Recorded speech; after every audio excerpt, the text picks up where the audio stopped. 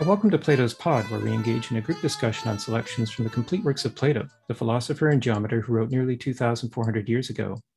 Today is June 5th, 2022, and I'm your host, James Myers. It is an honor to be here in dialogue with members of the Toronto Philosophy and Calgary Philosophy meetup groups, and today we warmly welcome participants from the Chicago Philosophy meetup group who have joined us. Whether you've been with us here before or here for the first time, whether you have experience with or are new to Plato's works, I encourage you to add your voice to our dialogue. To speak, I'd ask you to use the raise hands feature in Zoom, and I'll call you in order using your first name.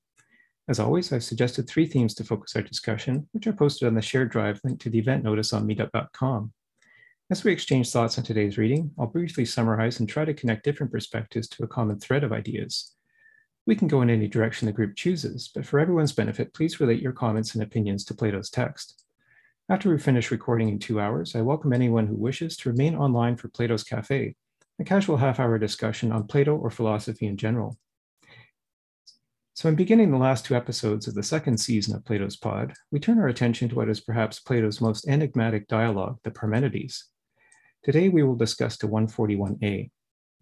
This work contains the most intricately constructed logic on the nature and form of the one that the revered philosopher Parmenides applies in dialogue with the youngest member of his audience, who happens to be named Aristotle, but not the Aristotle who immediately comes to our minds. Before embarking on this logical quest, Parmenides and Zeno engage in a dialogue with their student, the young Socrates.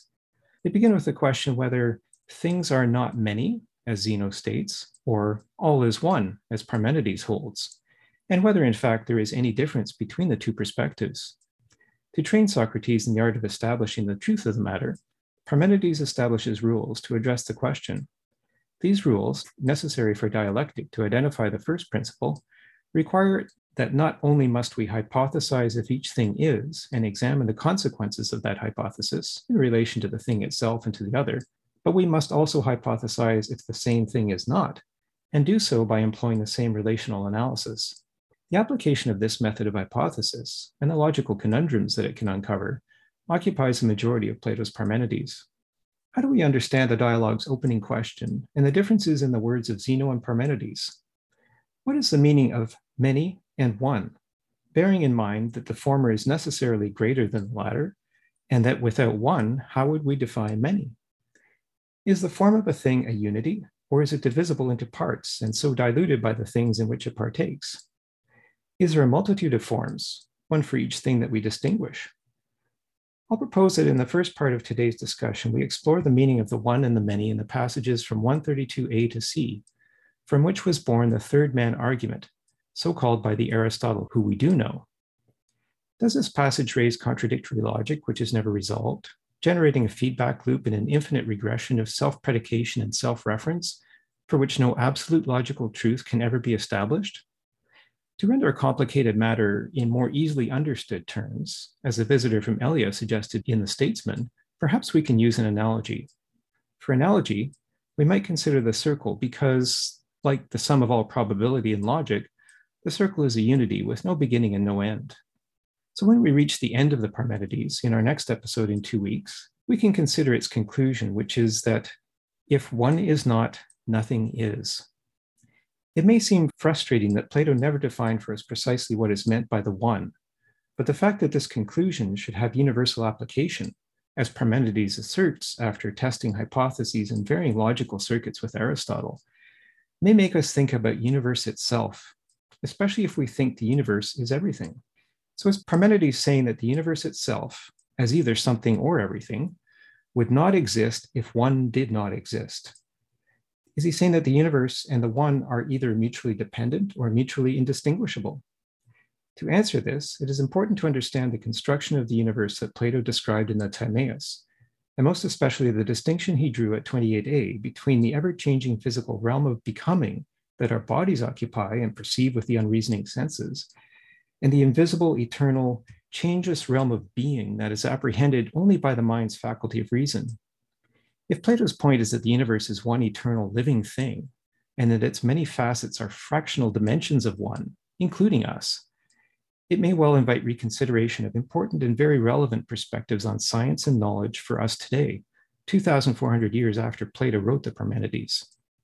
For perhaps a modern application of the question that Parmenides and Zeno first raise, We have the present debate over whether the physical universe consists of many independent fundamental particles and forces, or whether it exists as one quantum field in which each quantum is like every other quantum. We know from Newton that physical action and reaction are equal, from Einstein that the universe is geometric, and from Noether that symmetry is the basis of the universal laws of conservation. And yet we have not resolved the question of the operation of the universe at the quantum level. Does observation cause a collapse of the quantum wave function, as the Copenhagen interpretation holds? Or does the moon exist only when we look at it? The question Einstein asked in his challenge. Does everything come to be for a cause, as Plato repeatedly wrote in Parmenides and other dialogues? Or is ours a universe of indeterminism itself without reason? If Parmenides' point is that the non-existence of one would negate universal existence, what does he mean by one? And how is it that many cannot exist before one? So to prepare us to examine the third man argument at 132a to c, I thought I'd put this question out to the group. Do you believe we are part of a multiverse, a collection of many universes, each with its own system of logic, as some theorists hold? Or is there only one universe? What are your reasons? And what, to you, does one mean? So let's share some perspectives, if any of the group would like to start us off. Are there any thoughts on that question? One universe or many universes? Does it get to the heart of the question of the difference between the one and the many?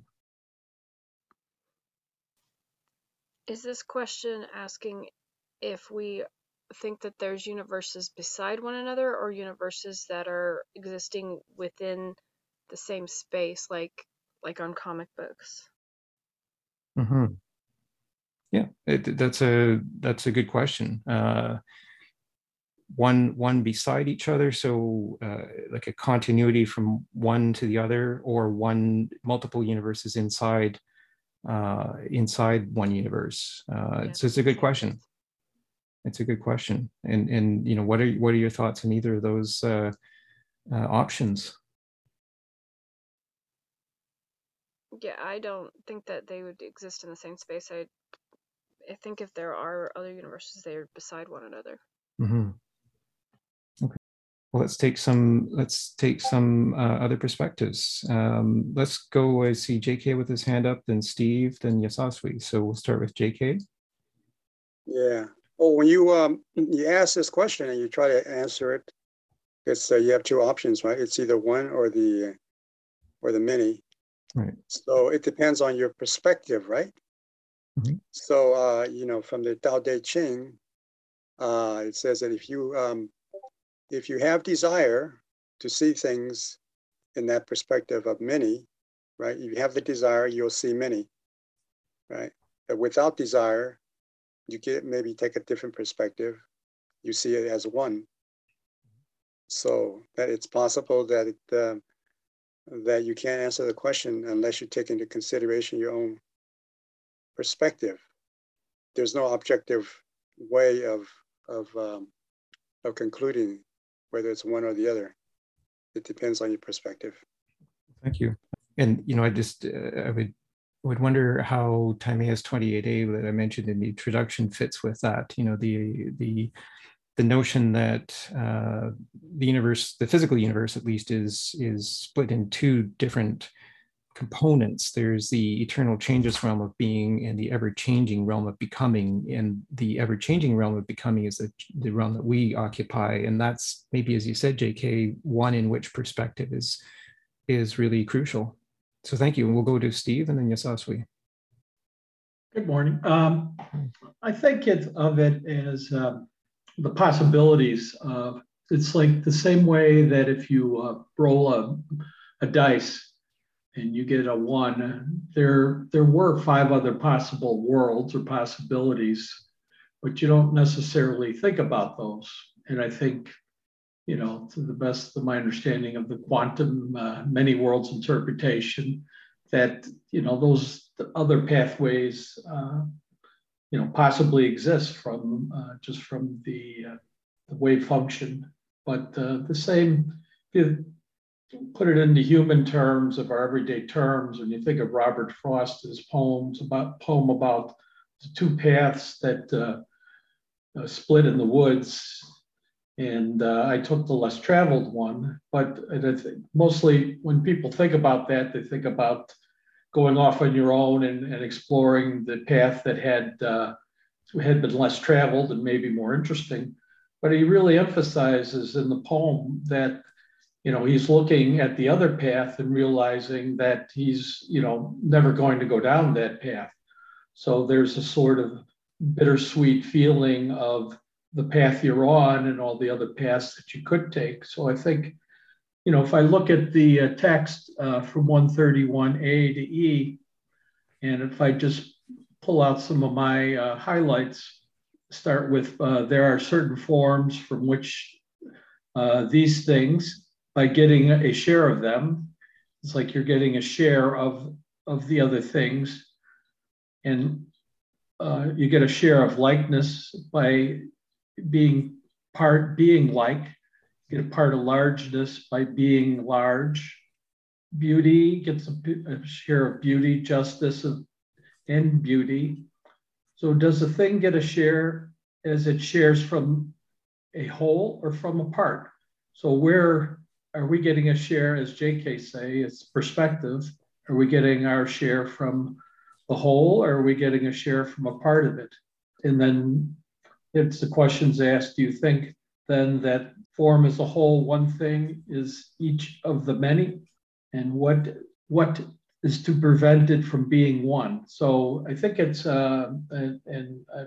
pretty much agreeing in a long-winded way what JK said, that it's from the observer's perspective.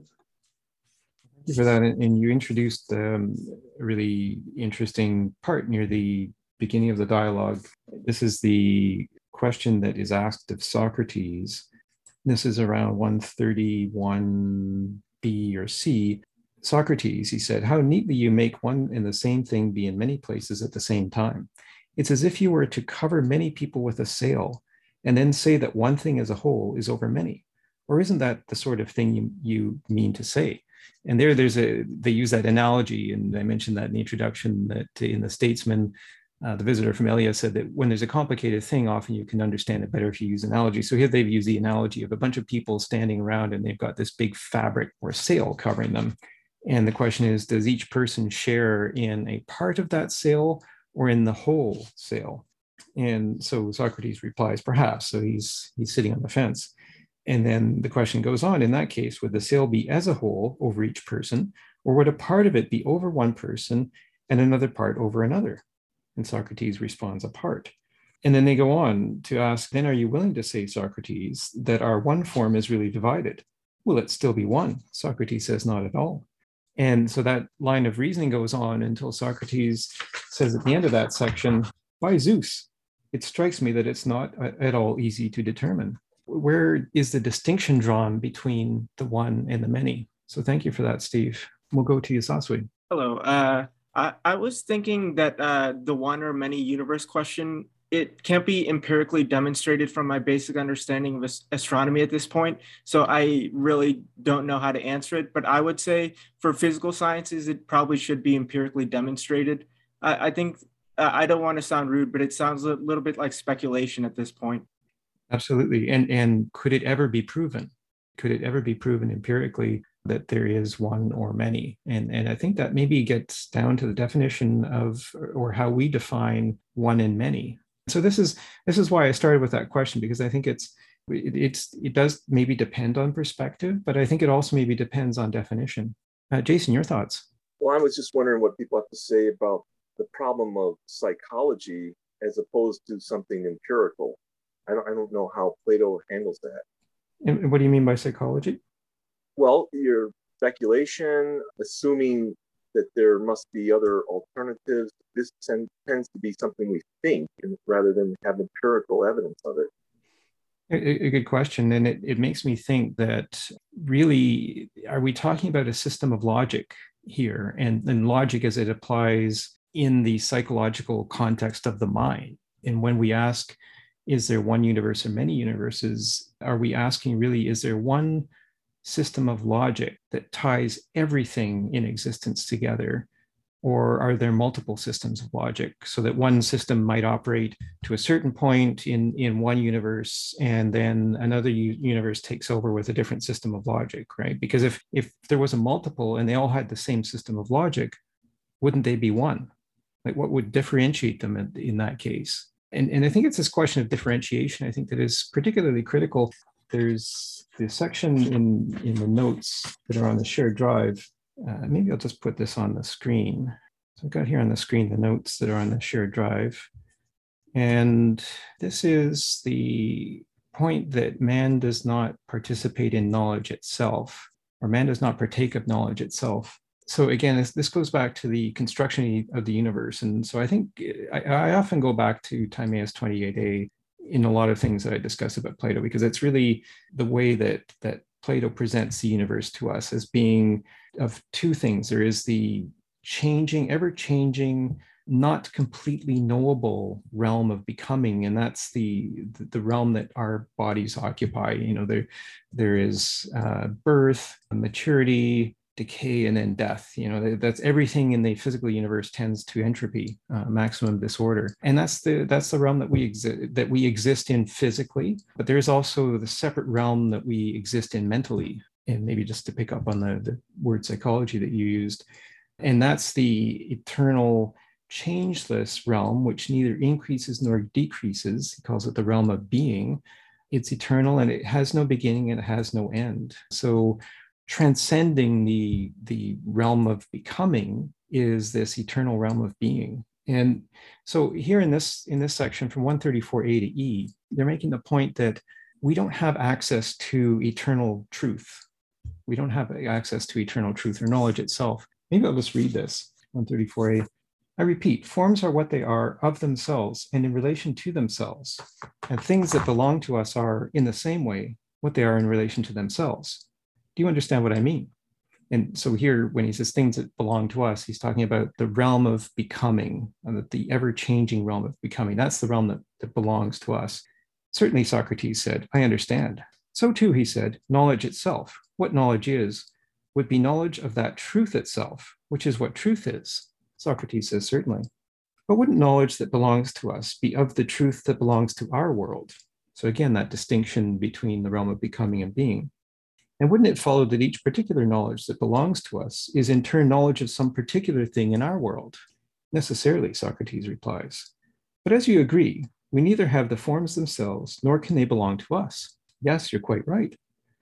And surely the kinds themselves, what each of them is, are known by the form of knowledge itself. Yes, the very thing that we don't have. No, we don't. So none of the forms is known by us because we don't partake of knowledge itself. It seems not. Then the beautiful itself, what it is, cannot be known by us, nor can the good, nor indeed can any of the things we took to be characters themselves. It looks that way. Here's something even more shocking than that. What's that? Surely you would say that if in fact there is knowledge, a kind itself, it is much more precise than is knowledge that belongs to us. And the same goes for beauty and all the others.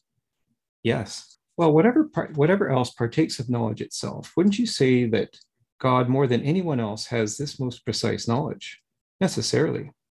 Tell me, will God, having knowledge itself, then be able to know things that belong to our world? Yes, why not? Because we have agreed, Socrates, Parmenides said, that those forms do not have their power in relation to things in our world, and things in our world do not have theirs in relation to forms, but that things in each group have their power in relation to themselves. Yes, we did agree on that. Well then, if this most precise mastery and this most precise knowledge belong to the divine, the gods' mastery would never master us, nor could their knowledge know us or anything that belongs to us. No, just as we do not govern them by our governance and know nothing of the divine by our knowledge, so they in turn are, for the same reason, neither our masters nor, being gods, do they know human affairs. So I thought I'd illustrate or use that to illustrate the imprecision of knowledge in this particular realm that we occupy. I mean, I've talked about it before, the realm in which Heisenberg's uncertainty principle operates. The more you know about the position of something, the less you know about its momentum and vice versa. It's subject to Gödel's incompleteness theorems. There's a lot of things that maybe we can never know. And so maybe it does become a question, as JK introduced the idea of perspective. And so we're left with perspective, but in our perspective, in our individual perspective, is there something that we can point to as the one, as one universal composition of logic?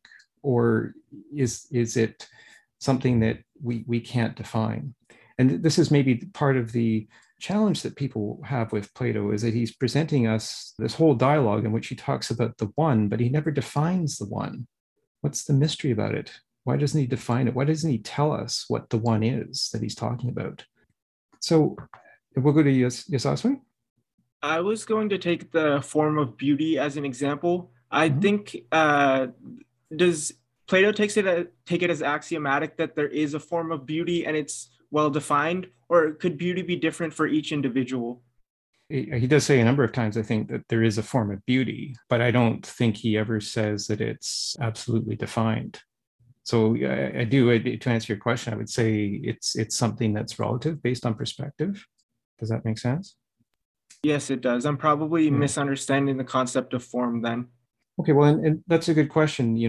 What is the concept of form? So there's actually an interesting thing in the translation. So I've used the translations from the Plato Complete Works collection, as I have throughout this series. There's an interesting point that the translator of this particular version that I'm using, Mary Louise Gill, raises in her footnote number 6. She says that in this dialogue, there are 3 references to form. So she says, in this dialogue, Plato uses 3 different abstract expressions to specify these entities, 2 of which occur in the early part of the dialogue, and one later used later in the dialogue. And she says, one of the translations of form is the word kind, which I take to mean some form of species. If you have the form of human, there are maybe different species of humans. How do you define different species of human? Well, historically, there was the Neanderthals, and then the Denisovans have been more recently discovered. They've been held to be different species, but where do you draw the dividing line between one kind and another kind? Is it really that distinct? And I think we're finding that that's a lot more blurred than we thought it was. So there's the idea of kind, and then there's the use of the word character, which is also, you can translate form as character. And character I take to mean the kind of qualities that make something that we can name. So if we use the name human has particular characters. Human can think, human can act, human eats. There's all of these characters of human that you can use. And then she says, then the same translation translates as form. So you've got kind, character, and form, and they're used in kind of different senses throughout this dialogue. So, as you said, what is form? Is it really, do you really need those 3 different concepts to work together to have form? And there's one point where Socrates asks, is form a pattern that is set down in the universe from the outset? Is it kind of like a template? Are we living in some sort of projection of a template? And that's maybe a question that modern science is really testing and approaching. So Steve, your thoughts? If you could go to a little further where it starts the third man argument. Yes. The third man argument arises from the following. Yeah, there it is. Yeah. I suppose you think each form, that's one of the abstract expressions that you just quoted as one of the definitions. If you think each form is one of the following ground, whether some number of things seems to you to be large, perhaps there seems to be one character, which is again another expression of that abstract form. The same as you look at them, and from that you can see that one is large. So here it seems that we're using self-reference in order to define the form. This is one of the ways that the forms can be defined. You can define it as one over many, self-prediction, or a non-identity by showing the differentiation. And then it goes on, what about the large itself and the other large things? If you look at them all in the same way with the mind's eye, again, won't some one thing appear large, by which all things appear large? It seems so.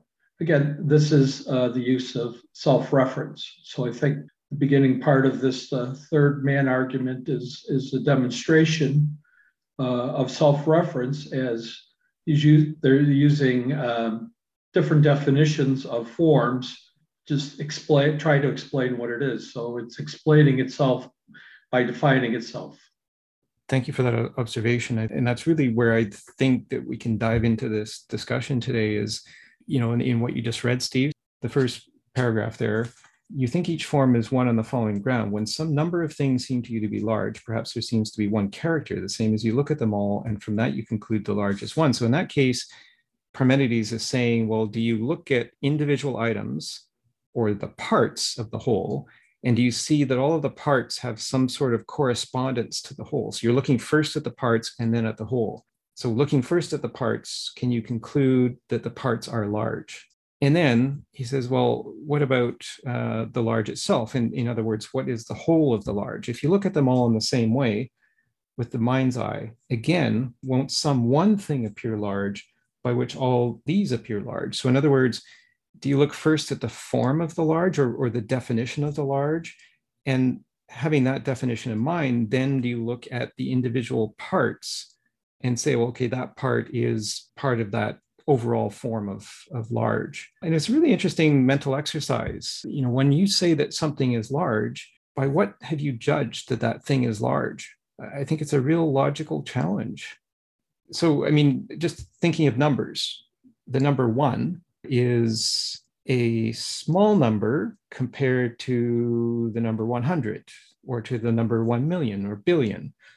It's a small number. But compared to the fraction of 1 millionth, it's a large thing. So how do you, in that continuum, how do you define what is large? To me, I'm seeing in Parmenides a real kind of diving into the logic of the way that we think and the logic of the way we discern things. It makes me think of the dialogue, the Theaetetus, in which the whole debate was whether man is the measure of all things. When we make a discernment that something is large, is that discernment correct? Or is there always other perspectives? And again, that word perspective that JK started with. So JK, we'll go to you, your thoughts. We talk about these things being small and large, aren't they within the realm of how man, being the measure of all things, is not taken into account as being a finite being, perhaps, with a finite logic. So you'd have to take into consideration the option that there's an infinite, right, perspective, perhaps, that we don't, we can't maybe even grasp.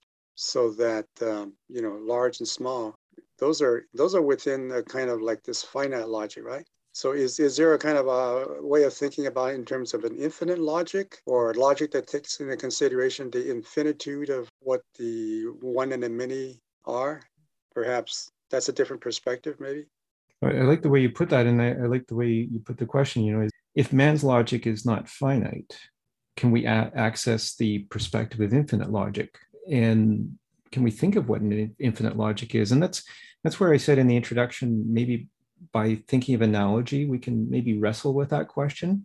And that's where I was suggesting the analogy of a circle. And I have a little drawing I can put on the screen, or I can do a little screen drawing, maybe to show one possible conception of this. So definitely, well, thank you for raising that question. Is our logic infinite? I think everybody would agree not. And so then how do we somehow grasp the infinite logic? And does that have to do with the way the soul is divided between reason, appetite, and spirit, as we heard in Plato's Republic? So it's a good question. We'll go to Yasaswi and then to Jose. So my personal thought is that large can exist without reference to another object. So the object you're talking about that's large, the concept of large or the form of large wouldn't be possible. Let's say there was only one object in the universe, then it wouldn't be large or small. It would just, the concept of large wouldn't exist at that point. And then what if there are 3 objects in the universe? Are we able to measure large at that point? Yes, we would be able to, but then you could add a fourth object, and the first three there would be another concept of large. It would keep shifting. Right. Keep shifting. I like the way you put that. All right, well, let's hold on to that thought. Let's hold on to that thought and see if maybe the analogy of a circle might help with that. Jose, your ideas? Yeah, maybe I need some help here. I was getting confused with attributing to logic adjectives like finite or infinite or different. We started talking about universe and maybe another universes follow a different logic. Then I heard about our logic maybe is finite and we cannot understand infinite logic. So those are, when I think of logic, I was never thought of using those adjectives. So I just want some help in understanding what that is. What is infinite logic? What is different logic?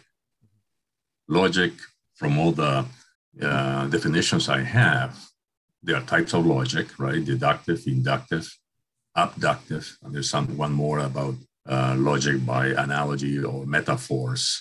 But I don't understand those concepts of infinite and different logic. So I'm just asking for some help. Thank you, and that's a great question. I think there's reference to particular kind or particular type here. I don't think it's not used directly with the word logic, but I that's how I connect it. So that there could be one particular thing can have a specific logic that is particular to it, but then there's a general system of logic to which that particular item belongs. So an individual piece of logic would have, in my thinking, a beginning and an end pertaining only to a specific item. But that specific item is then part of a greater system involving more items. As Yasasui was saying, every time you add an item to the universe, our sense of the overall logic keeps shifting as a result. So that's the distinction I draw, is that a specific thing can have a particular logic that pertains to it, but that logic has a beginning and an end. However, does each particular item of logic in this universe then tie to a universal logic? Or is somehow each particular thing somehow separate from the universal system of logic? I think it's a very good question. And I'd like to get people's views on that. Just because something has a specific logic, does that mean that is then part of a complete universal system of logic? So go to Steve and then Yasasui. I would look at it two ways. I think what Plato is doing here is taking a meta view and delving into logic itself. What is logic? There's two ways of looking at what he's saying. Is our cognitive bias. When we're doing logic, we have to realize we're framing it. We're framing it by the only reference points we have. We have the reference points of being a Homo sapien on the earth and dealing with our evolved perceptions and cognitive abilities. So I think that's one part of it, is realizing that there's a frame to this logic, that it isn't necessarily that from our perspective, we might not be able to see all of the different possibilities. So there's a limit to it. And just as broadly saying, our cognitive bias, that's mostly psychological, but there's also, evolutionary senses and our abilities. But also then looking into the process of logic, where they're defining differentiation of forms, and they're getting into our endless regression, where you're always saying, what is large? Large is large because of largeness. Well, then you put that explanation of largeness into that group also, and then you're saying, okay, well then that largeness, L1, is in that group of largeness. Well, then we'll have that group, we'll have another group, which would be L2.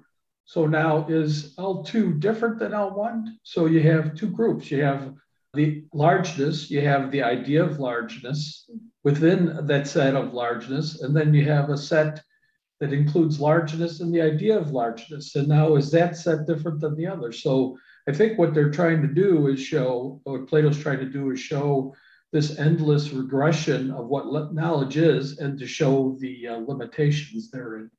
I like the way you put that, and it was very clearly, I think, described. And so I think maybe the question is whether it comes down to some absolute truth. And certainly in that part that I read about knowledge, it seems to imply that there can be an absolute knowledge, but it's just not accessible to us for reasons that you stated, cognitive bias, or even just, the whole process of maturing and gaining knowledge over time. There's the time factor in there that we won't get to today, but the beginning of the next session, we'll touch upon time and that role in the whole process. But none of us is born with perfect knowledge, so it's something that accretes over time and we never reach an end to it. So, and again, I think that distinction at timing is 28A, that realm of being that is inaccessible to us, but is maybe like that sail in the analogy that Parmenides uses with Socrates, is that sail is over all of us. And maybe that sail is an analogy for logic. I don't know, just a thought to put out there. So we'll go to Yosaswi and then to Jose. I want to go back to your point about particular logic, James. Mm-hmm. I thought, are you speaking of an individual deduction or inductive reasoning argument? Because I think an individual deduction can be wrong, but the system of logic, if you don't engage in logical fallacy, it can't be wrong based on how logic works and is defined by human beings. I wanted to go back to the point of infinite and finite logic. I don't think there is an infinite or finite logic. I just think if done correctly, logic is not perfect, but like consistent with itself. I like the way you put that, consistent with itself. And that's why I'm suggesting the circle analogy. And maybe what I'll draw on the screen shortly might help to demonstrate that. Is not, in my view, or at least the way I see it from the way I read Plato, is that logic is not linear. It doesn't have a beginning and an end point. It goes round and around. And the thing about a circle is it has no beginning and no end. So as long as logic is consistent with itself, it can go in that circle. It has no beginning and no end. There could be broken logic, of course, and we see many examples of that in our modern day. But yeah, I like how you said that logic consistent with itself, and it's that consistency. And maybe in the sense of infinite logic, maybe that means consistency forever, regardless of the time. And again, that's really where 141A in this dialogue picks up, is understanding the connection of maybe logic to time. So thank you for raising that and putting it that way. I think it was very helpful. We'll go to Jose and then JK. Yeah, a couple of interesting comments that I heard. First, James, at one point you mentioned the logic of it. That to me is something very significant, because in some courses of critical thinking, they offer some form of study and they say the logic of it. And I say, well, wait a second. I don't understand the statement, right? And they use it, for instance, to say the logic of a career, the logic of a job, the logic of etc. So to me, at one point, these things don't have logic. They have a description, they have certain things. So I'm always confused when I hear the logic of it. That's one point. Second point is, I've come to believe in the past, before I started reading philosophy, I like the word meta. And I like the word meta because meta means beyond where you are at, in my naive conception, right? So the question about the question to me is a meta question. Or for instance, if you go in physics, metaphysics is beyond what you understand physics. So then I thought, when I was hearing about all this logic, maybe there's something about meta logic or philosophy of logic. And in fact, when we were talking, I was just Googling, and there is a very large study field of the philosophy of logic, which means that we sensible particulars of the world see logic in the way that Yosaswi was describing and I was describing before, as made up of three or four types of logic that we use in order to have, call it correct reasoning. So that is the sensible particular, to put it that way, of this form of logic. But maybe there's something beyond that, and that's probably what I understand is infinite or finite. So I made a note here to read a little more about philosophy of logic, because maybe my view of logic is very constrained by what we humans have defined logic from a common sense perspective. Mm-hmm. Well said, and I'd like to join you in that reading of metalogic. I think that would be really fascinating to understand the state of the discussion on that. And certainly, again, that makes me think of that analogy that Parmenides used with Socrates of a number of people standing around with a sail over them. And is that sail an example maybe of metalogic? So each one of those people in that group has their own logic developed over time based on their own particular circumstances. But is that sail an example of the metalogic that would apply to them all? And in that case, to go back to the question of the third man argument, does each one have a share of that total sail, if that's the analogy for logic, or is that whole over each one of them? So it's a question of parts of the whole. So I like the way that you raised that. And then also when you said logic of it, I think the word thing in this dialogue is very important. And maybe when you said it, I equate that with thing. And so the word thing is used with throughout this dialogue and in a lot of Plato's dialogues too. And I think the reference to thing is anything that we define as being separate from something else. So for example, there's this thing that I call me, and it is separate from everything else in the entire universe.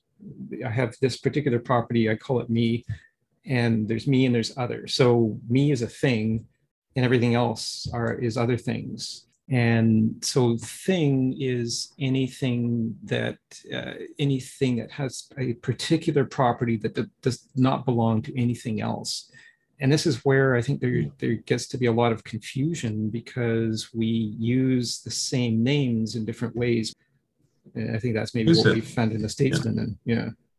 Just to finish that point, James, the logic of it or logic of thing, I have difficulty with the language. Mm-hmm. I don't know what that means. Does that mean, for instance, does that mean an explanation of how that it or that thing became to be the way it is right now in front of me? Is that an explanation? Is that therefore a causal chain of events that brought that to that point? I just don't understand the language. The logic, and I've heard it now often, so I say, well, I better understand it because I've heard it a few times, the logic of things, the logic of it. One example I heard, which was to me was revealing, is the logic of history. The logic of history, but history doesn't have logic. History has a sequence of events, but maybe there is some logic to the logic of history. But I'm trying to find an analogy, like somebody to tell me the logic of it is like asking yourself the explanation of it. Maybe that isn't, but something like that. What you just said about the logic of history makes me think about Plato's Meno, in which Socrates says that all knowledge is recollection, and then he further defines it as knowledge is the account of the reasons why. And so maybe each separate thing has its own account of reasons why that thing exists. And then that takes one back to the beginning of whatever caused that thing in the first place. And here we encounter Plato always saying that everything that comes to be in this realm of becoming has a cause. And so maybe each thing has a separate cause. But as you say, the language gets very complicated because we all use different terms in different forms of language to explain what we're trying to say. And so, and that's a huge theme, of course, throughout Plato. I mean, in Phaedrus, in many dialogues, as I was saying, the Statesman too, when the visitor Familia says, we use this term democracy as if it's one thing, when in fact it is, in fact, many things, but each one of us uses that term in a different way. So what are we really referring to? What is the thing that we're referring to? And I think that's maybe where the whole psychological context of this comes about in our mode of thinking. How do we get on that same mode of thinking? It's something that also, just to finish this, but Steve mentioned something about when he was talking about a little logic about your beliefs, your predispositions to certain values. So when you think about logic of it, if I use it, for instance, hey, James, what was the logic of your action? That's pretty simple, right? Because you can say, well, before you act, you usually conclude on some action. And you conclude on some action based on some reasoning that you've undertaken, assuming that you didn't just react and yell at somebody, right? Something that has been deliberate. And you reach a conclusion based on whatever premises of information you have, which is basically an argument to yourself. You reach a conclusion and you act. So when somebody says, well, what's the logic of doing that? I understand that language. But what's the logic of a rock, right? So that's why I made the immediate assumption that they mean, how did that become, what's the explanation of that rock to be there the way it is with the colors it has, with the attributes that you see. That's all. I don't want to take more time on the subject, but it just puzzles me sometimes, the use of that word and that language I don't understand. And it's not you. I've heard it before. Yeah. No, you raised so many great points there, and I would just add, when you say the logic of a rock is a physical thing.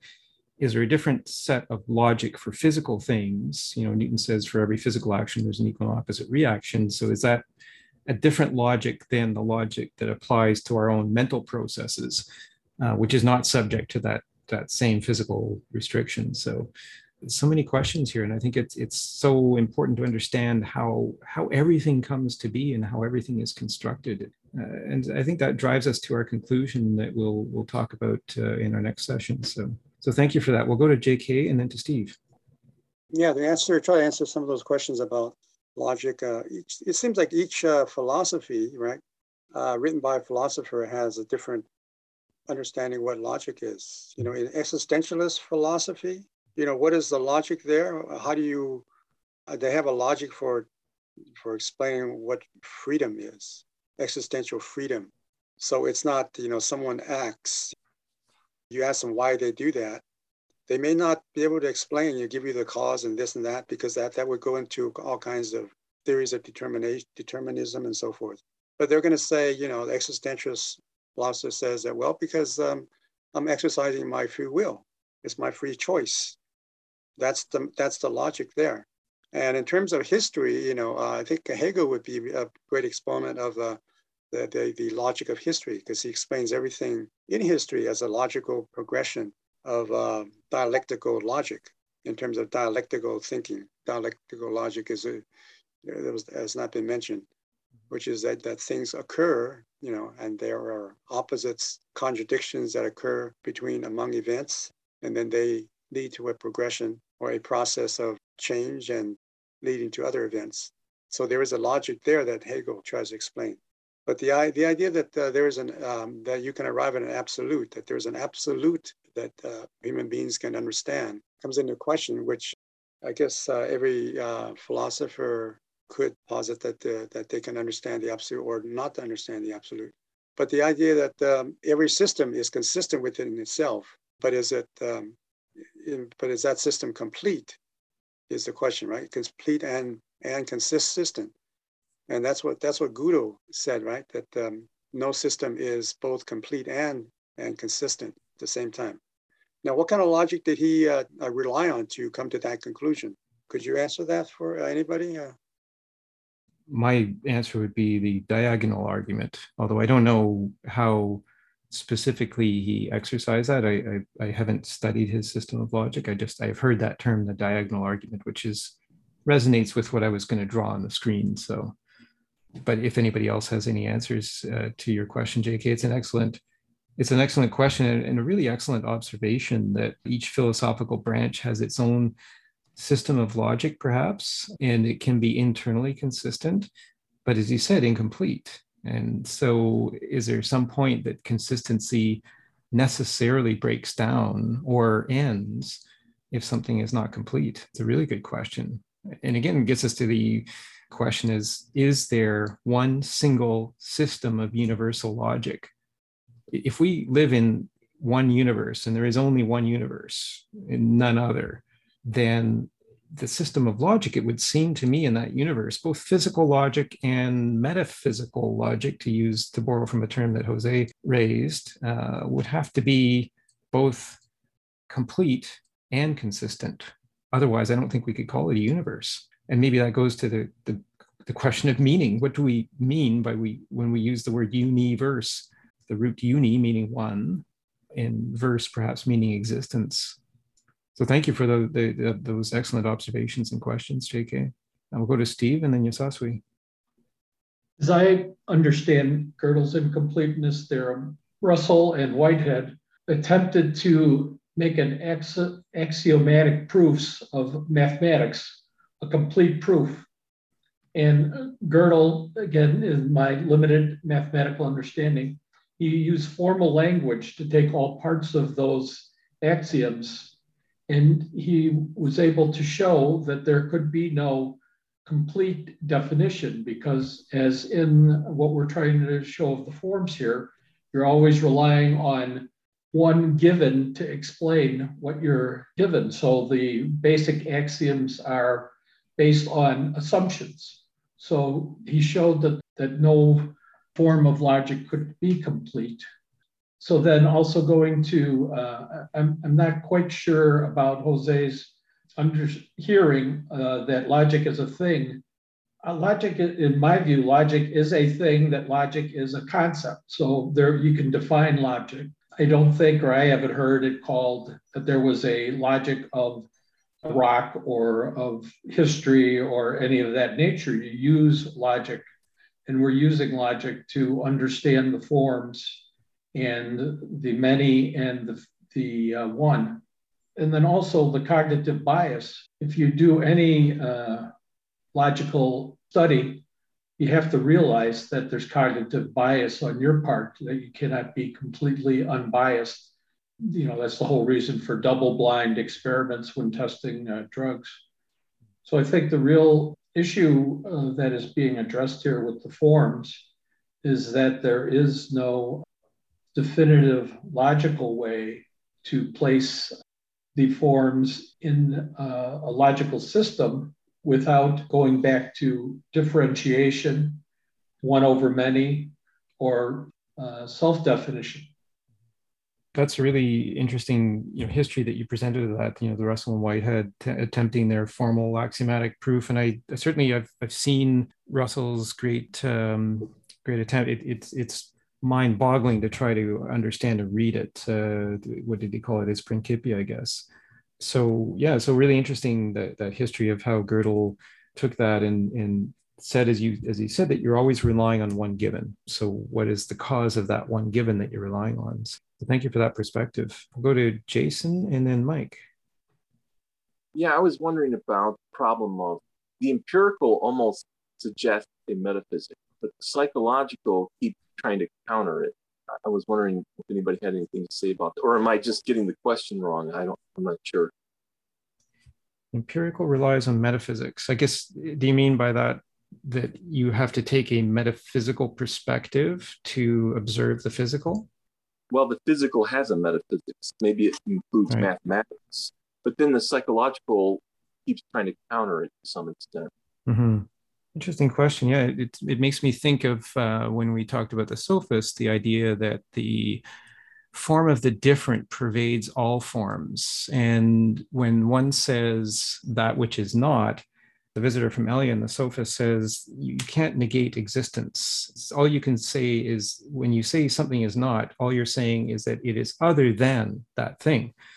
And from that perspective, maybe that's the metaphysical. So you have the thing, and then the thing and that which is around the thing is the different. It is something other than the thing. So if you think of the thing maybe as being inside a circle, everything outside that circle is something other than the thing.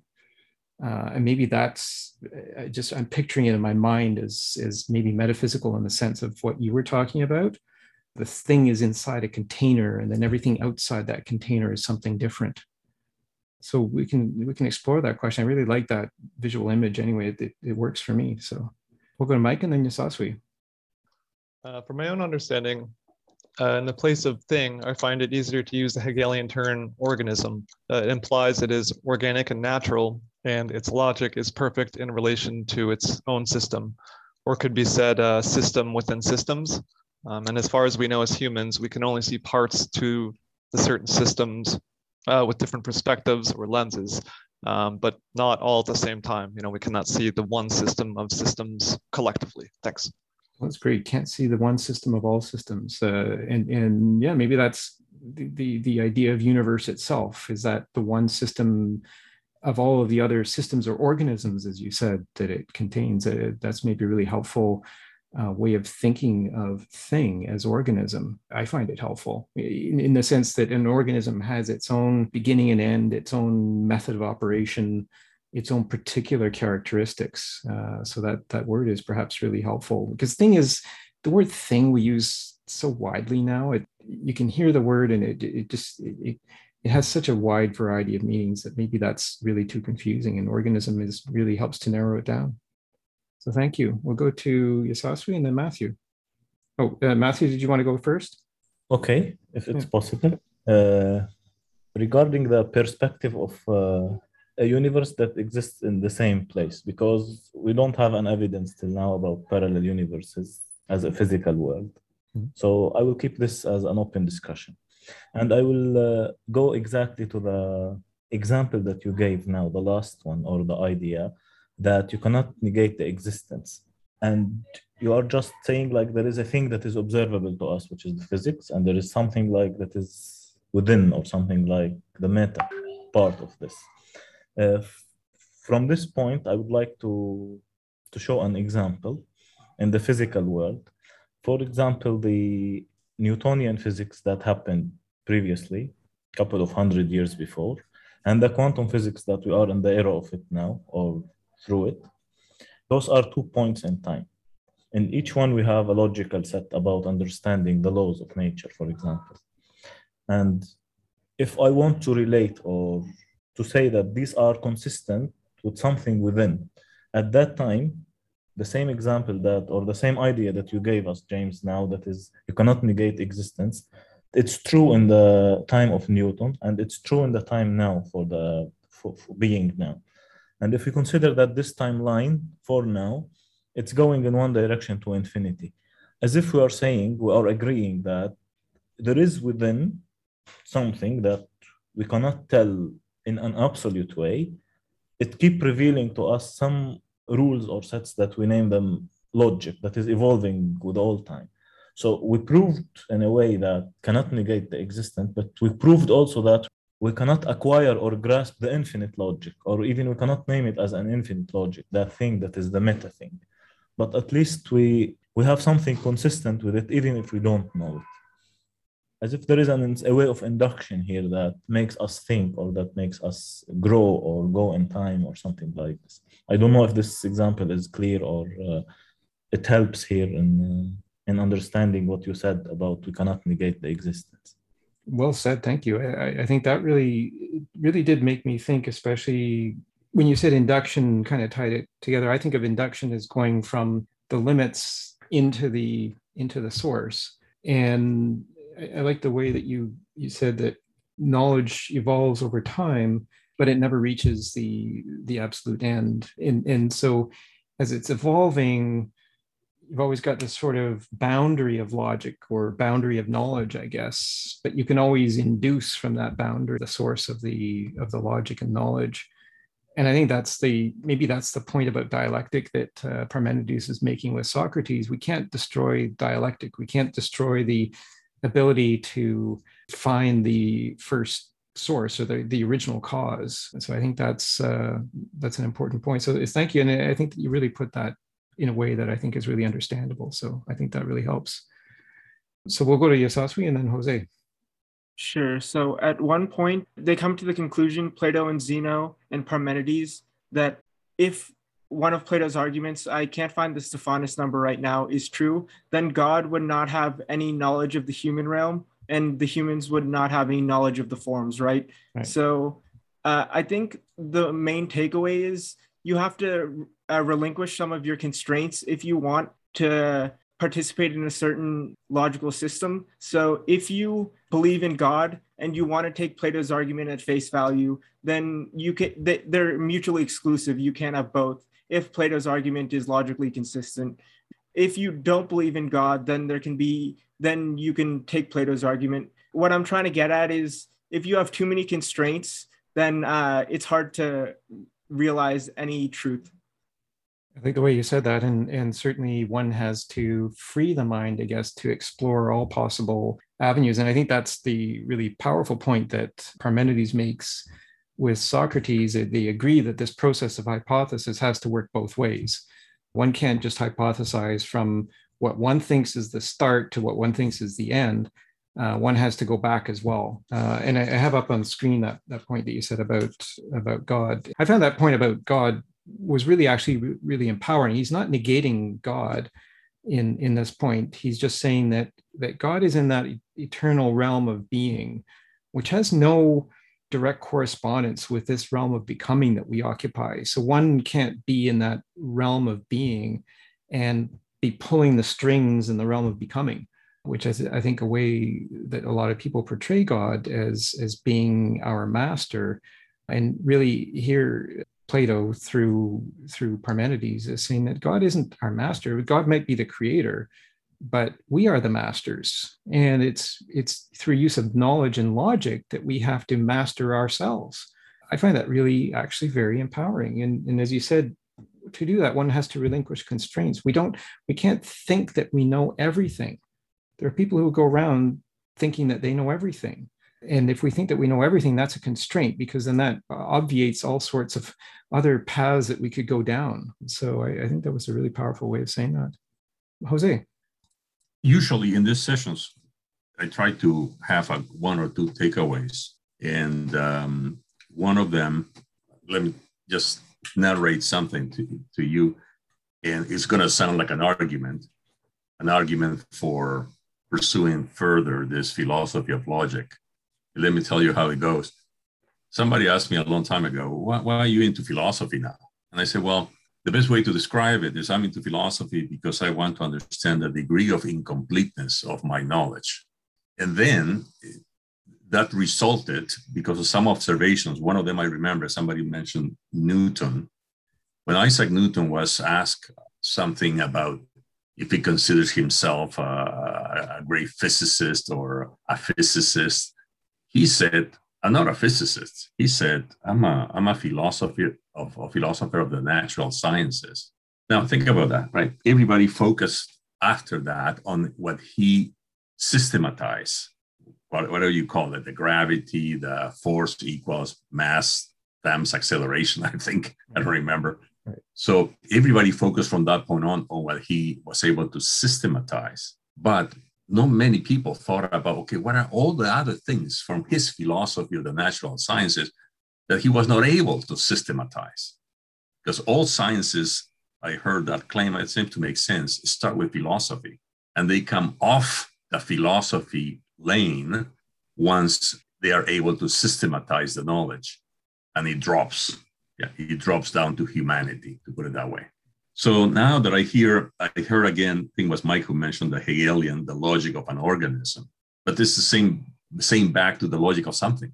So I'm clearly stuck on what the logic of something is until somebody is able to paraphrase it for me. As they say, if you cannot paraphrase something, you don't quite understand it. And paraphrase it in few versions in simple terms. Therefore, that's my conclusion. I think I need to get a little more into understanding what's meta to the logic system that we know today. That's great. And let's work on that paraphrasing and maybe find the analogy that really helps to understand that. I think analogy may be another way of saying paraphrasing. So and just to finish that point, James, when I think about my paraphrasing or when I hear somebody describing the logic of something, I think they are doing two things simultaneously. They are trying to break it apart and understand how the parts interact to create the whole. But to me, that's not logic in my current knowledge, but maybe my future knowledge it will be. That to me, that means basically the definition of analysis. What is analysis? Is to break something down in its parts and then understand how the parts interact with each other to create the whole. So if that's what you mean by the logic of it, I get it. Well, that's great. And the example of Newton systematizing things, I think maybe that comes to the question of first principle. Can you actually systematize the first principle? Or is the first principle just simply something that has to be found through dialectic? And there's actually a great section, it's in the second part of Parmenides that we'll cover next time, about principles and whether something that has multiple principles is incomplete, I think is the implication that you always need to find the first principle. So principles are something that come in order. And so that's something that maybe we can consider as we go into the second part of Parmenides in our next session. So we'll go to Jason and then Steve and JK. Yes, I find this conversation very interesting because I'm thinking the concept of truth. We're saying we can't know everything. So how do you have this concept of truth if we can't know what we're working with empirically? Well, that's a great question.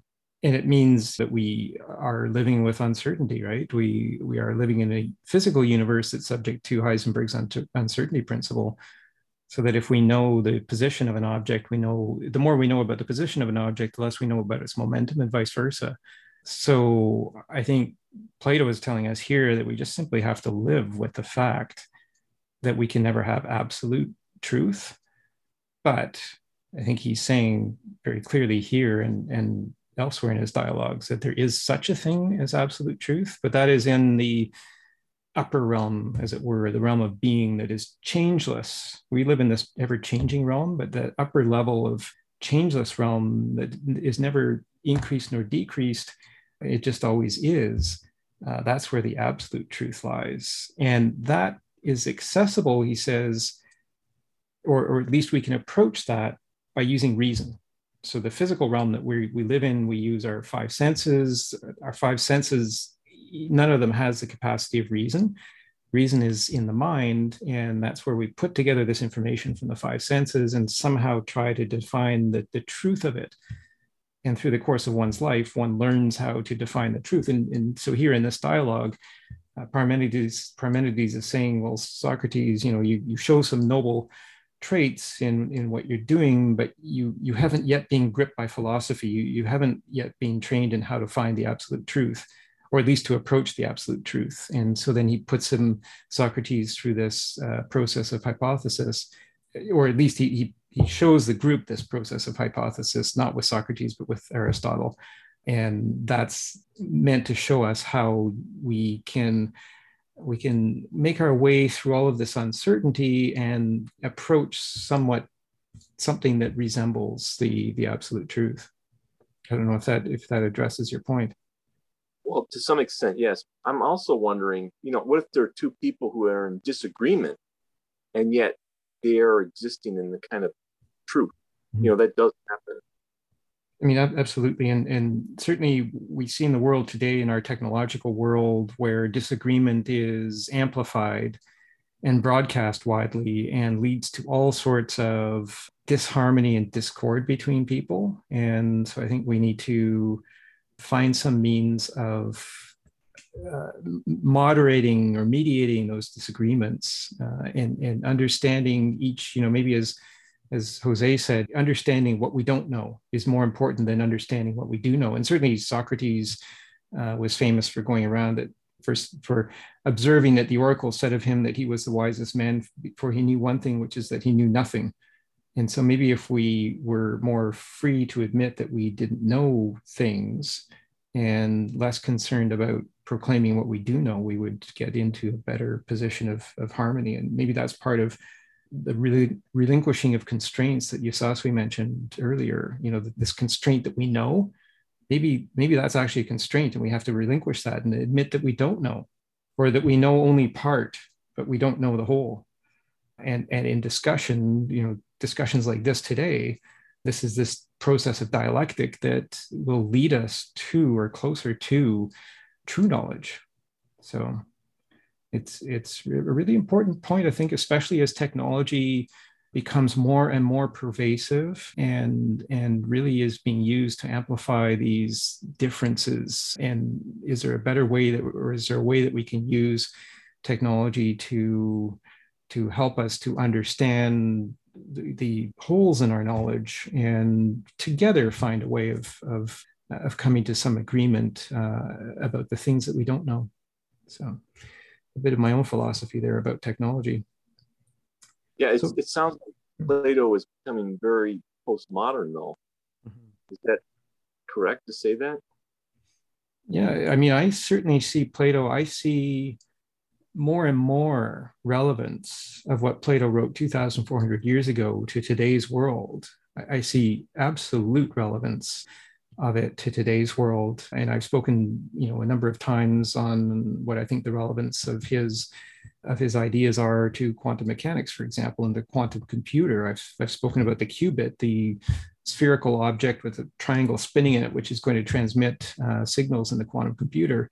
I see so many connections between the qubit and the 5 essential forms that Plato outlined in the Sophist, that I think that these things really should be better understood, and Plato not just simply dismissed as somebody out of touch with current times because he wrote 2,400 years ago. Maybe knowledge is something that actually goes around in circles and is not linear, so that we don't necessarily know more than they did back then.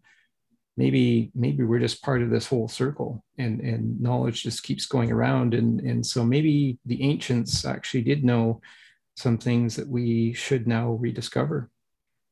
So thank you for that observation. And then we'll go to Steve and JK. Could we move to your point number 3, the mean and the extremes in thought? Yes, I've got that here on the screen. Measurement of relativity requires knowledge of numbers and calculations. Mm-hmm. So reading from the first paragraph, yet on the other hand, Socrates said, Parmenides, if someone having an eye on all the difficulties we've just brought up and the others of the same sort won't allow that these are forms for things and won't mark off a form for each one, he won't have anywhere to turn his thoughts, since he doesn't allow that for each thing there is a character that is always the same.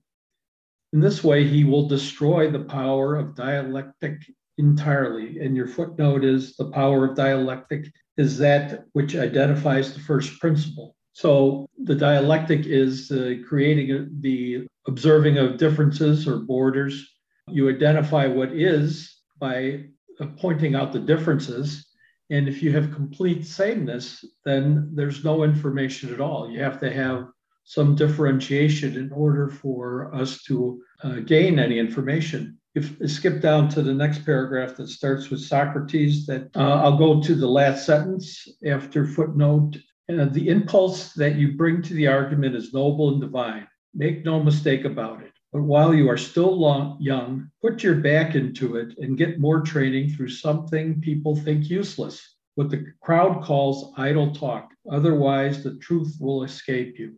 So we talked last week or the week before about the mean and using that to look at absolute truth. So there are different versions, but you have to look at what is, for example, looking at the mean, say, Feynman's Histories Over Past, where you're looking at what is then we get back into the possibilities and the dice.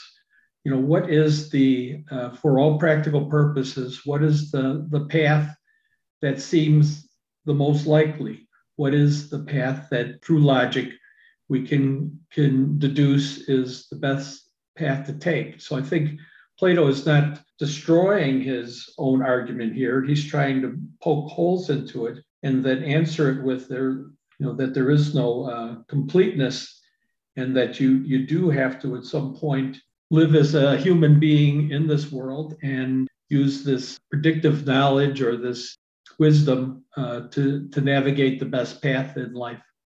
That's really helpful, and thank you for reading that part, because I think it really helps to take us into the next part of Parmenides that we'll look at next time in 2 weeks. And it's the whole method of hypothesis that they're talking about here. And again, is man the measure of all things? If just because I say that a rock is a rock, does that mean that that's the definitive determination of what a rock is? Or do I have to go through all sorts of other hypotheses to determine what it is not before I can determine what it is? And that really is what they're saying in this section. Maybe I'll just go and just before we go to JK, I'll just read a little bit more of that section here in this paragraph that starts, the manner is just what you heard from Zeno, except I was impressed by something you had to say to him. You didn't allow him to remain among visible things and observe their wandering between opposites. And here he's talking about our realm of becoming, the visible things, right? Because in the realm of being, everything is invisible. And we like to think that if it's visible, we have knowledge of it. But here he's saying, no, if just because it's visible doesn't mean that we have knowledge of it. And then so Parmenides is saying, you asked him to observe it instead among those things that one might above all grasp by means of reason. In other words, the realm of being, and might think to be forms. And then they go on to say, or describe this method of hypothesis here, and maybe I'll just highlight this. So Parmenides says, if you like, take as an example this hypothesis Zeno entertained. If many are, or as the translator says, alternative translations, if things are many, or if there are many, what must the consequences be, both for the many themselves, in relation to themselves, and in relation to the one? And for the one in relation to itself and in relation to the many. And in turn, on the hypothesis, if many are not, you must again examine what the consequences will be, both for the one and for the many in relation to themselves and in relation to each other. Here he's saying that you have to hypothesize what the consequences are if the thing is, and also if the thing is not. And you do that hypothesis in relation to the things themselves, as well as to the others, the other things. So not just the one thing that you're talking about, but all other things, that the kind of meta thing maybe is a way of putting it. So we got one thing, maybe put that one thing inside a circle, and then you have to look outside the circle and everything else that's outside that circle. And so your hypothesis is working both ways, from the circle out and into the circle. And maybe that's both deduction and induction, maybe, if we use some terms of logic. And I'm not an expert on terminology in that sense, but I wanted to highlight this system of hypothesis that they're talking about here, because they go on to use that for really the majority of the dialogue. They work through the logic using these hypothesizing back and forth, is versus is not, and looking both at the thing and other things. So thank you for raising that. We'll go to JK. Yeah, I can appreciate the complications of this logic of that reason relies on to understand the one universe. But that means that it has to relegate the world of becoming as an illusion, right? So you're relying on this kind of reason to determine that there's more truth in that than in the empirical experience that you have in the world of becoming. So there probably should be some kind of balance, and perhaps you can also begin with the world of becoming and arrive at that metaphysics of reason, rather than to begin the other way around. So I want to read a quote from Goethe, who was a naturalistic scientist and who studied the natural world of plants and animals, and seems to imply that he understood the whole based on his research and his philosophical reasoning. So he says that love of truth shows itself in this, that a man knows how to find and value the good in everything. So it kind of implies that he understands the truth as a whole, and based on that, he's able to, at the same time, value everything within that whole. So the parts are essential for making up what the whole is. And it seems like Parmenides' argument is one-sided. It's just relying on the logic of the invisible, that there is this one, and that is the truth, and has to relegate the world of becoming as an illusion.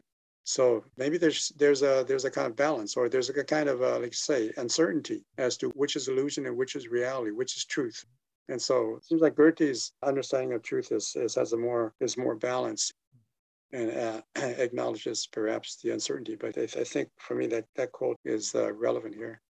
Well, I like that, and thank you. It's the idea of illusion makes me think of the allegory of the cave in the Republic, and not knowing what we don't know, and the prisoner in the cave not knowing that there's the men on the parapet shining those images on the wall, and he thinks they're a reality. And so maybe this is a case of finding that balance, as you say, of understanding what is just temporary and what is permanent, and finding that balance. If we find the balance halfway between illusion and permanent reality, maybe that point of balance is actually some sort of absolute to attain, in between those two extremes, the extreme of illusion and the extreme of eternal being. The halfway point maybe is the absolute key point to understand. So it's actually a very good point that you raise about balance. We do have a half an hour or so left, a little bit less than half an hour actually. And I thought here I wanted to do this little screen drawing, and it may be of help. And it's the circle and its relation maybe to this infinite regress, the third man argument in 132, and how we might picture that, and how we might picture form, kind, and character, those three translations of the word that are used variously throughout this dialogue, as the translator noted. So I'll just start with the large, and I'll start with beginning of the large and the end of the large. So I'll just call this large. So it's just a line. It's just a line. I've drawn a line with 2 points, one at the beginning, one at the end, and I'll just label that B and E. So beginning and end. So that is an example of what I think is one particular piece of logic. The large has these characters, and all the characters are the same. So I just am drawing these little points on the line, because Euclid defined a line as just consisting of a series of points, and all the points have the same characters. So these points are parts of large. They all have the same character of large. And so we could say that large in this context goes from beginning to end. But what's before large? I'm just going to put a 0, and I'll put a 0 at the end. So before large is not large. So I'll define not large as being 0, and at the end of large, again, there's not large. So what is there before large? Well, maybe that's small. And what is there at the end of large? Well, maybe that's larger. So that would be a particular example of large, but that's not large itself. And so the question is, what is large itself? And here's where I draw a vertical line and a horizontal line, and I join them. I join them at the point that I call beginning. And the horizontal line now has an end, as does the vertical line. So the vertical line end at the top and runs down to the beginning, which runs across to the end on the horizontal line. So beginning to end, the vertical line goes up, beginning to end, and the horizontal line goes to the right. So is that still large itself? Well, how do we define large itself? Well, large the ends need to meet for it to be self-contained. We talked about logic being self-contained. And so that's where I might draw a triangle. So I've got a right angle triangle now. So the ends meet, and there's a beginning. And in here, inside the triangle, is the large. So it's self-contained, except that the large still depends on this beginning. This beginning isn't connected to anything. It's connected to two ends. But what is it that causes the beginning? And so I draw a question as to the cause of the beginning. We know the ends connect. And we know inside this triangle, the beginning and two ends is the large. But that leaves the question of what is the cause of the beginning. And so in this idea of infinite regress, when he says that there's another large that emerges beside this large, well, I thought of the square. And so I just drew another triangle opposed to the first one. And you've got a square. And you've got a square with the diagonal, which connects the large contained in that triangle, in that first triangle. But then you've got the other triangle that's now opposed to it. And you've got now two triangles creating a square, sharing the same diagonal. And it further gets complicated if you define each side of the first triangle as 1. And then the hypotenuse, the diagonal, is the square root of 2, or 1 plus 1 as I write it. And that's irrational, incommensurable. And then so that's maybe the infinite regress, because then you could start doing this Again, just continue drawing on the diagonal, continue drawing squares, and the diagonal continues to extend out like that and out like that up to infinity. And so maybe that's if it helps to think of analogies by way of diagram, that's the way I was thinking of that third man argument, this infinite regress, is that you would just go along the diagonal. You would define something as large, or a collection of things as large, but that doesn't explain what is not large. And so then that concept of large can go on forever. But then what if you drew 4 triangles and you connected them in this way? So you still have a square, and then you draw a circle around it like this. So you've got a square contained inside a circle. And we know that the ratio of the circumference to the diameter is pi. And so we now have pi plus pi equals circle. And inside, we've got these 4 triangles. So could we say in here that if this is the large itself inside the square, bounded by 2 pi, which is incommensurable. And the thing about pi is that the ratio of circumference to diameter goes on forever. There's no end to the ratio of circumference to diameter. And that's what I was thinking about in terms of the logic of self-consistent logic, as somebody mentioned earlier. You would have in here an example of self-consistent logic contained inside the circle. You would have the large itself contained in the square, and then the square is circumscribed by the circle. And there would be no end to it. You could spin the square around inside the circle, and the logic would never end. And then the question is then, how would you extend this logic from one circle, which just describes the large, into all other forms of, or all other specific instances of logic? And so I just wanted to present that as maybe one kind of depiction of what they were talking about in the third man argument, 132.8 of B or C, in that area, the idea of the infinite regress, the problem of self-predication. Something begins based on an assumption of its predicate, then the question is, what is the cause of that? And then so you get this infinite regress. And so to have logic self-contained, it just struck me as the circle would be a way to contain the logic, because the circle has no beginning and no end. And logic, I guess, to be self-consistent, can't reach an end.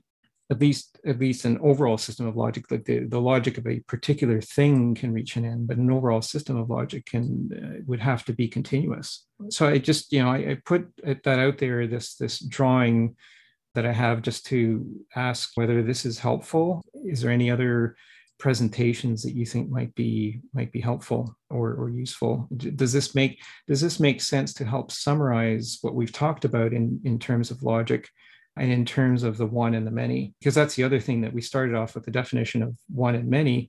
In here, the circle could perhaps be considered one, and the contents could express as many, but the circle itself is one.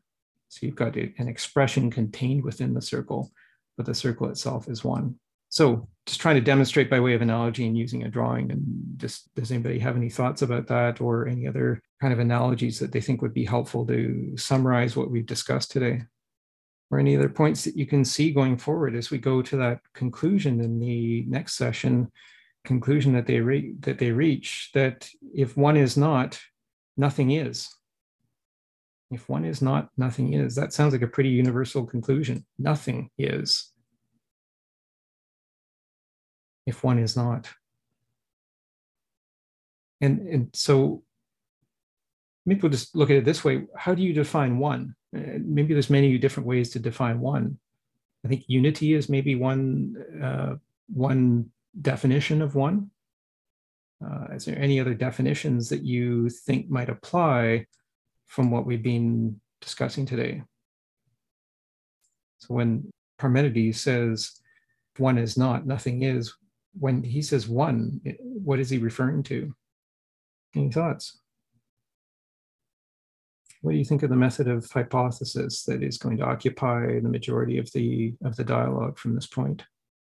Going back and forth, in this example that I've drawn, the word large is used, but each one of us has a different perspective on large. As I said, I think near the beginning, if I drew a number line, in fact, let me do it here on the screen.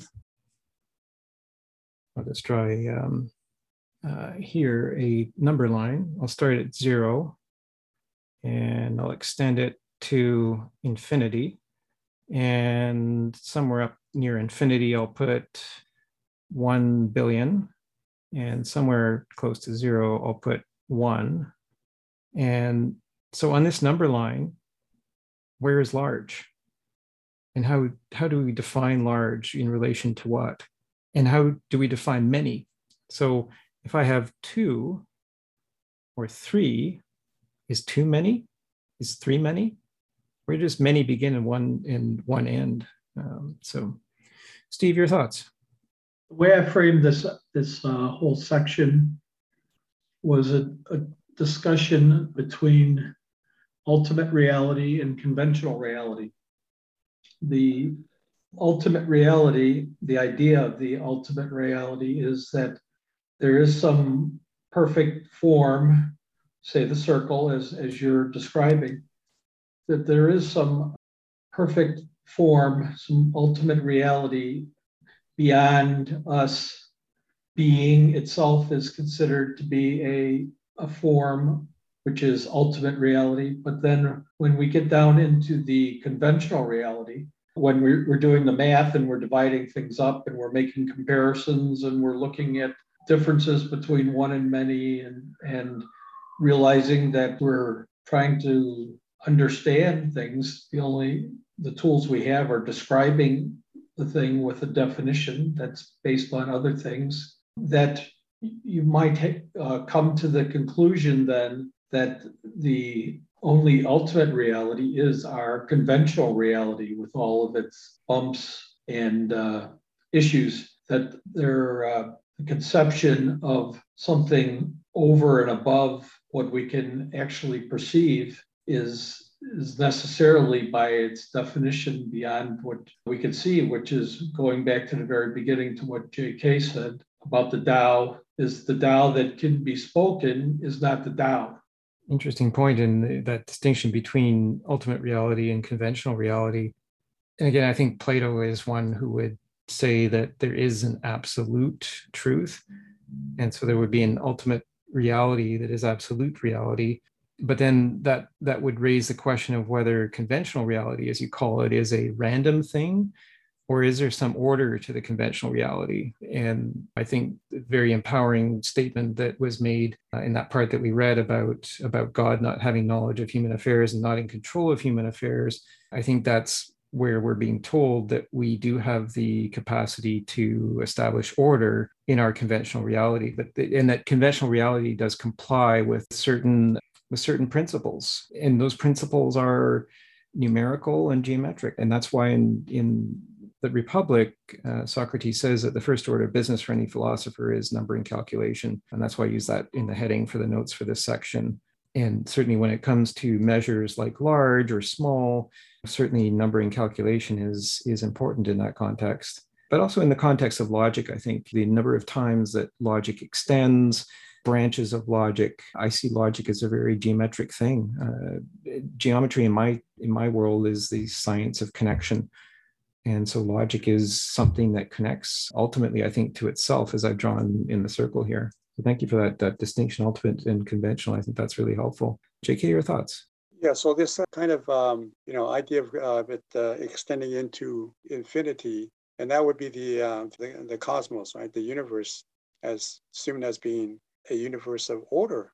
But would that also discount the idea of the reality of chaos, of disorder? Wouldn't the absolute have to also include disorder? Does being not have to also include non-being in its absolute being? Yeah, so those are questions I would raise. Yeah, and thank you for those. I would say the question of being and non-being, I would subscribe to what the visitor from Elio said in The Sophist, is that non-being is unthinkable. Actually, the visitor quotes Parmenides in The Sophist as saying the idea of non-existence is unthinkable. What is thinkable is that when we say something is not, we don't mean to negate existence by saying that. We're saying that something is different. So, and that's when the visitor made the statement that the form of the different pervades all other forms.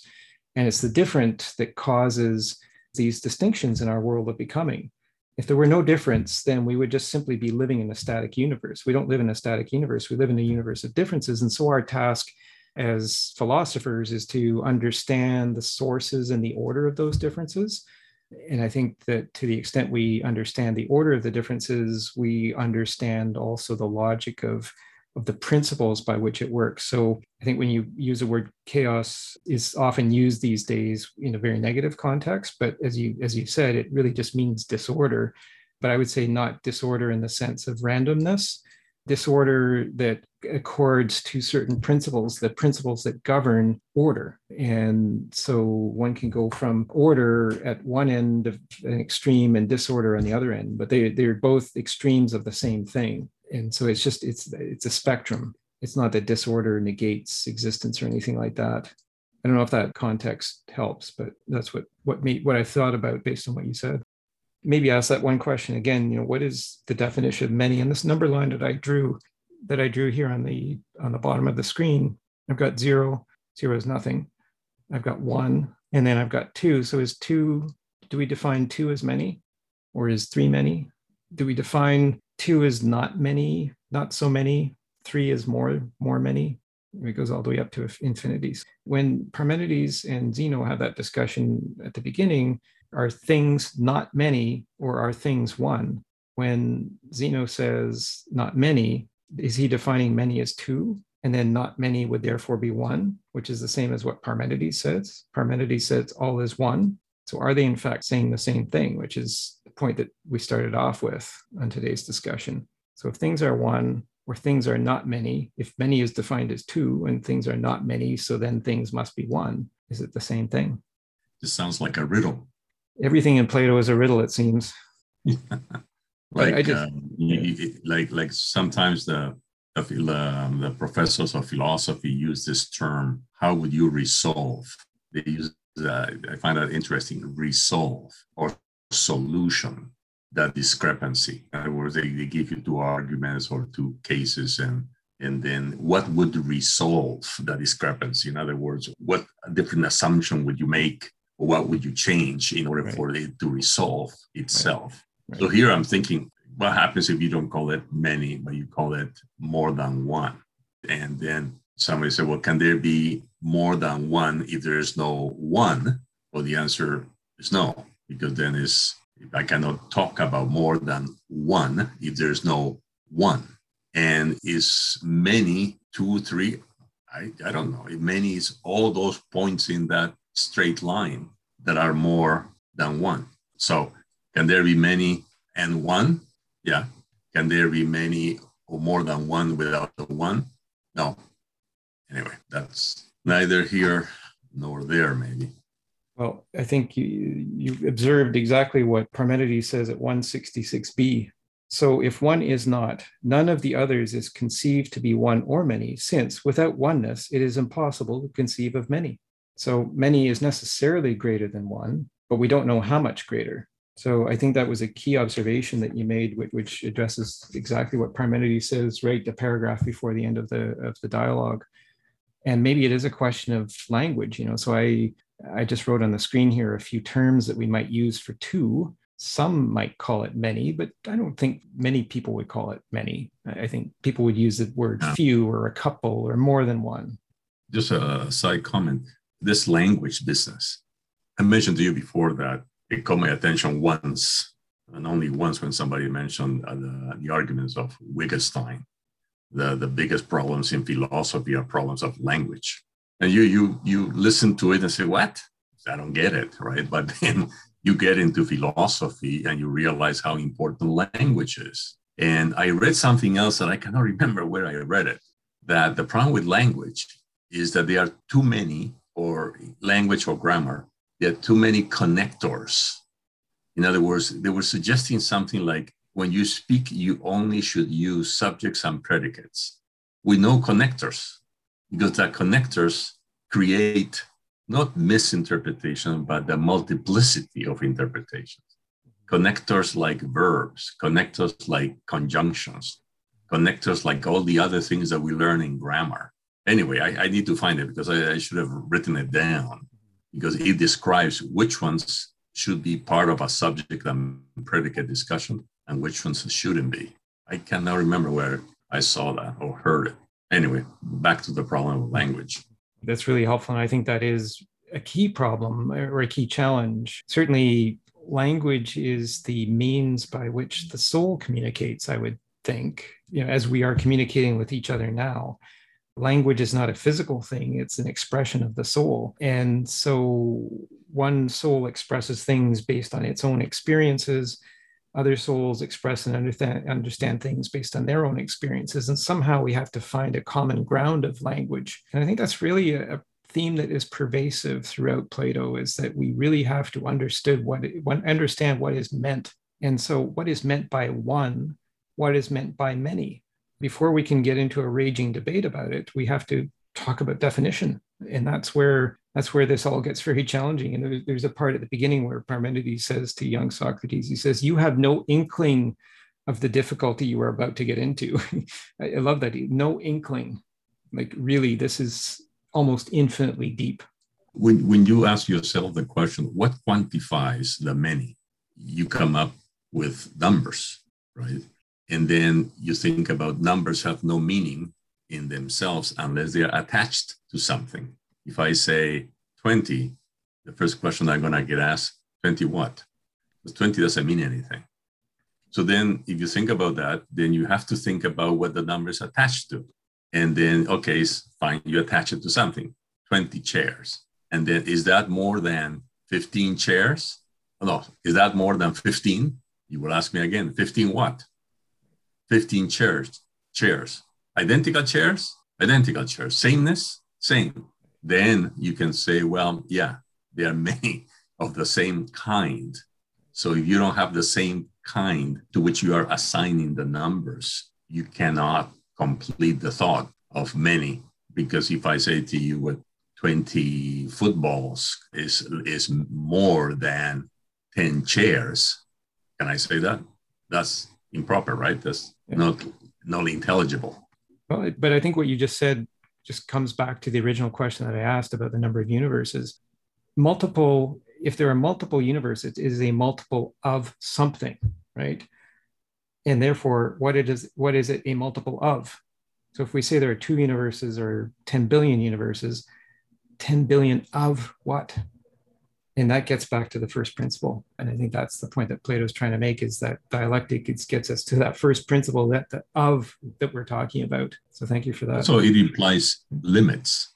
Limits, exactly. Right? When you say, well, there's more than one universe. Okay. So before we go into the second universe, what are the limits of this one? Yeah, exactly. And what establishes the limits? Why are those limits there?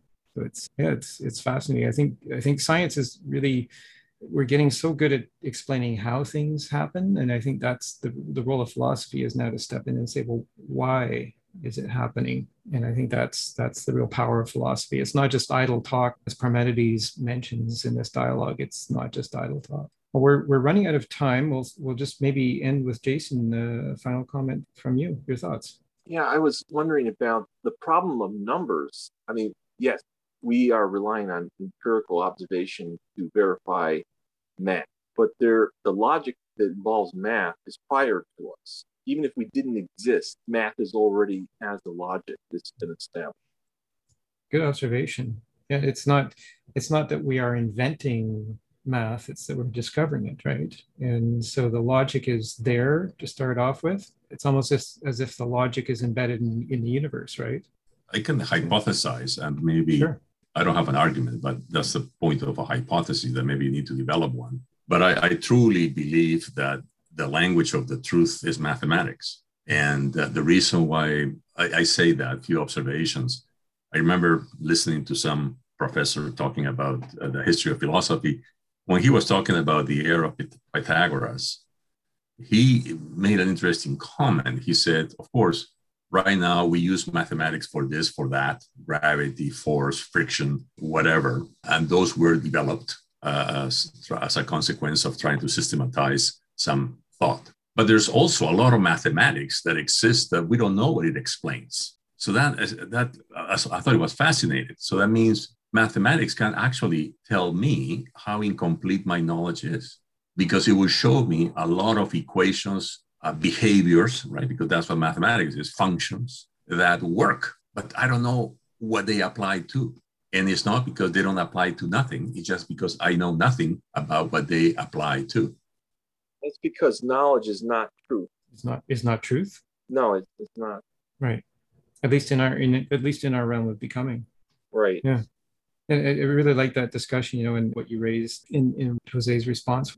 It's not that we're inventing mathematics, we're finding out what it relates to. And I think that's very much what you said, Jose, about the language is mathematics. That was Galileo's observation, that the language of the universe is written in mathematics and geometry. And one has to understand that language. And certainly that's, I think, what Einstein helped to prove, is that his field equations certainly demonstrate that the universe is both mathematical and geometric. And so this is what we need to understand. And this is where I think natural philosophy needs to come into play. And philosophy is not just some sort of esoteric discussion about things that don't really pertain to science, but I think really the philosophy of nature itself is something that it could be very, very powerfully applied today. And I think that's where there is great relevance to what Plato has written. Yeah, and there's also the problem of we think that something is prior to us, that it's more true or it's true. That can be a problem sometimes. Absolutely.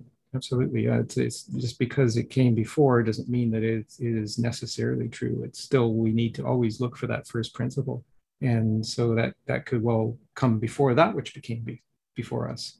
Steve, some final thoughts? Just, I'd like to have a point of order. I don't think that Einstein proved that the universe was mathematical and geometrical. I think he proved that we could describe it that way.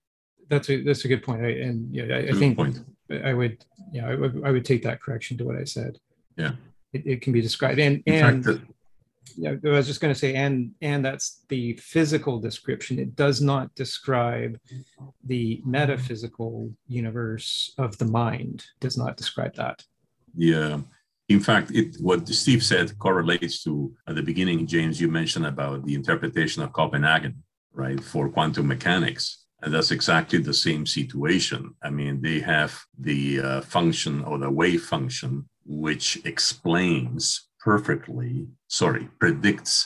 perfectly the behavior of the electron in quantum mechanics. But it doesn't say anything about what's in the black box.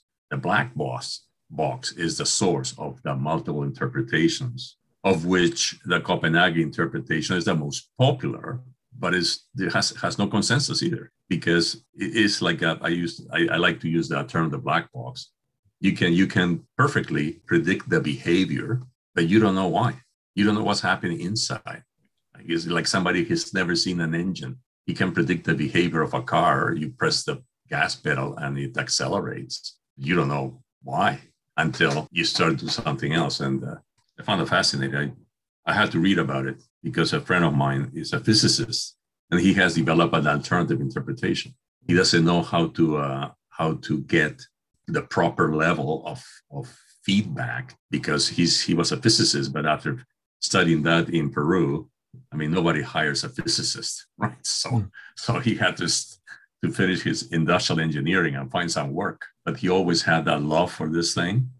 And when he asked me, help me disseminate this, is why can I help disseminate what I don't understand? And I had to do some basic research about all these things to understand the core of the issue, right? And it boils down to that, is an interpretation. So why couldn't there be an alternative interpretation that could help, for instance, development of the quantum computer, right? That there are limits today. They have, I don't know how many qubits of capacity they can use, where they could be using hundreds. I think that you can count them with the fingers of your hand. And you probably know more about that because it's a theme that fascinates you. In fact, news came out this week that they've just managed to entangle 216 qubits, which is just slightly more than double the previous maximum. So it's getting there. It's getting there, but it is something that we don't understand, as you said, and it is like a black box. And maybe that term could also apply to our minds, and because we cannot observe what's in our minds. How can you observe yourself? As somebody said in the first season, every time I observe myself, I change myself. So that always sticks in my mind, that the observer effect in quantum mechanics is not understood. And that is where I think the benefit of philosophy is that it helps us to understand our own effect on things. So yeah, I mean, how do you understand with your mind the parts of your mind that are outside your mind? Yeah, exactly. Divide your mind in two: the mind you know and the mind you don't know. And then you get into an infinite regress and the third man argument, perhaps. So, well, on that note, on that note, I was assuming we are on the final section, so I apologize for that digression. No worries. On that note, it's actually a very good discussion. So I'd like to wind up today's session with thanks very much to everybody who joined, including the new people who joined.